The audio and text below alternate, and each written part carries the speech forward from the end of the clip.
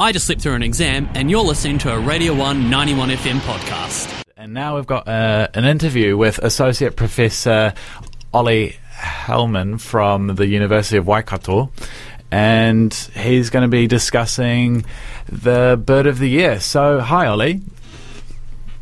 Kia ora.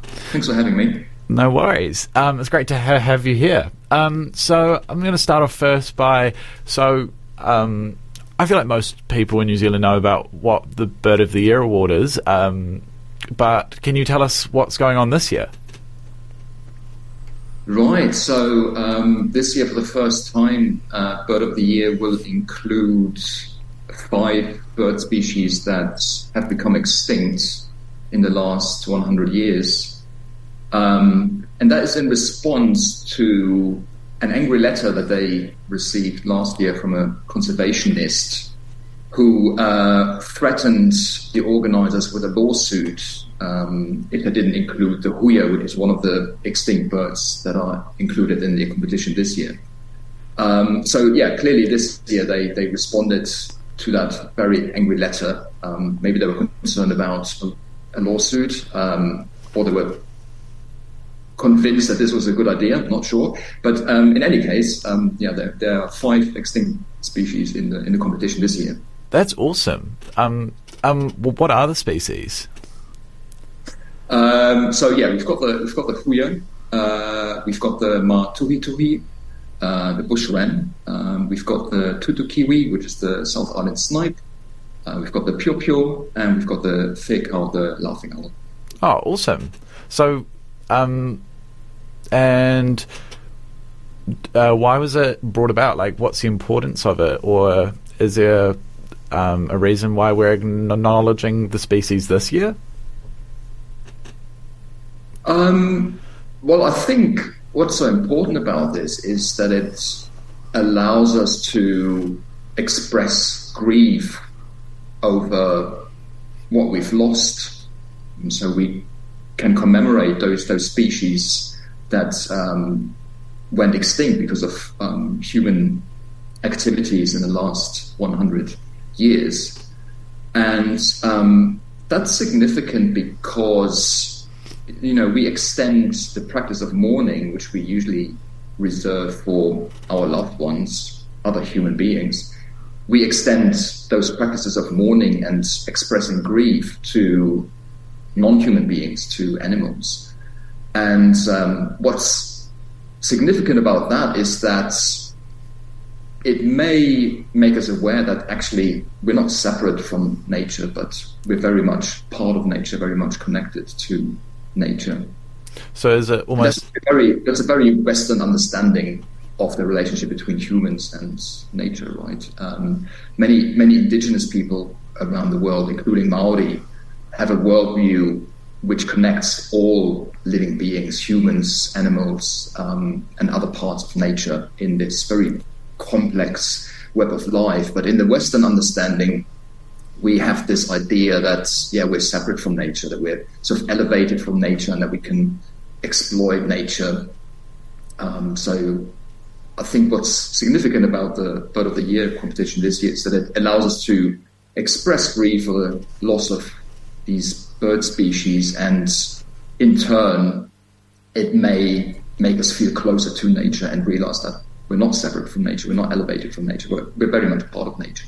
That's awesome. So is it almost trying to incorporate more Te Ao Māori and have a cultural shift about mourning species that that we're affecting, particularly with climate change, I assume? Yeah, so this is part of a wider movement. There have been many other examples in the recent past where environmental activists have organized events or built memory sites for either extinct species or lost landscapes. Again, to provide an opportunity to express grief and make us feel closer to nature. So this is something that has been going on for a few years now. So there's examples of activists holding these mock funerals for extinct species. People have been mourning the loss of glaciers. Artists have built monuments to lost landscapes. So I think Bird of the Year really follows that trend and provides yet another opportunity for us to express grief over the loss of nature. Do you think that's something that these organisations are interested in looking into? Like, for example, the Franz Josef Glacier, like if it's receding and mourning that? I think we'll see more examples of that, yeah, definitely. I mean, there are already some examples. I don't know whether you've been to the exhibition at the Papa about changing the landscape. It's been running for a few years, and that includes sort of a small space that commemorates the extinction of bird species. And there's quite a powerful waiata that plays while you're in that space. It's quite a moving experience. So I think, yeah, we'll see more of those examples. I think going forward, because I think a lot of people feel sad. A lot of people feel anxious, and they feel other negative emotions about climate change. And these events and physical sites where people can go and mourn the loss of nature, I think provides an opportunity to release those negative emotions in quite a safe way. So I think, yeah, going forward, we'll probably see more of those. That's awesome. It's such like a powerful concept. Are there plans to like extend it further to like to encompass more animals as well, or more species? Like, I don't know, like moa, or I'm just throwing out ideas here. But I don't know what the Bird of the Year organisers have planned. So this year, the competition coincides with the 100-year anniversary of Forest and Bird, which is the organisation behind Bird of the Year. So what they've done this year is say, we're only going to include birds that have gone extinct within the last 100 years, so within the history of Forest and Bird.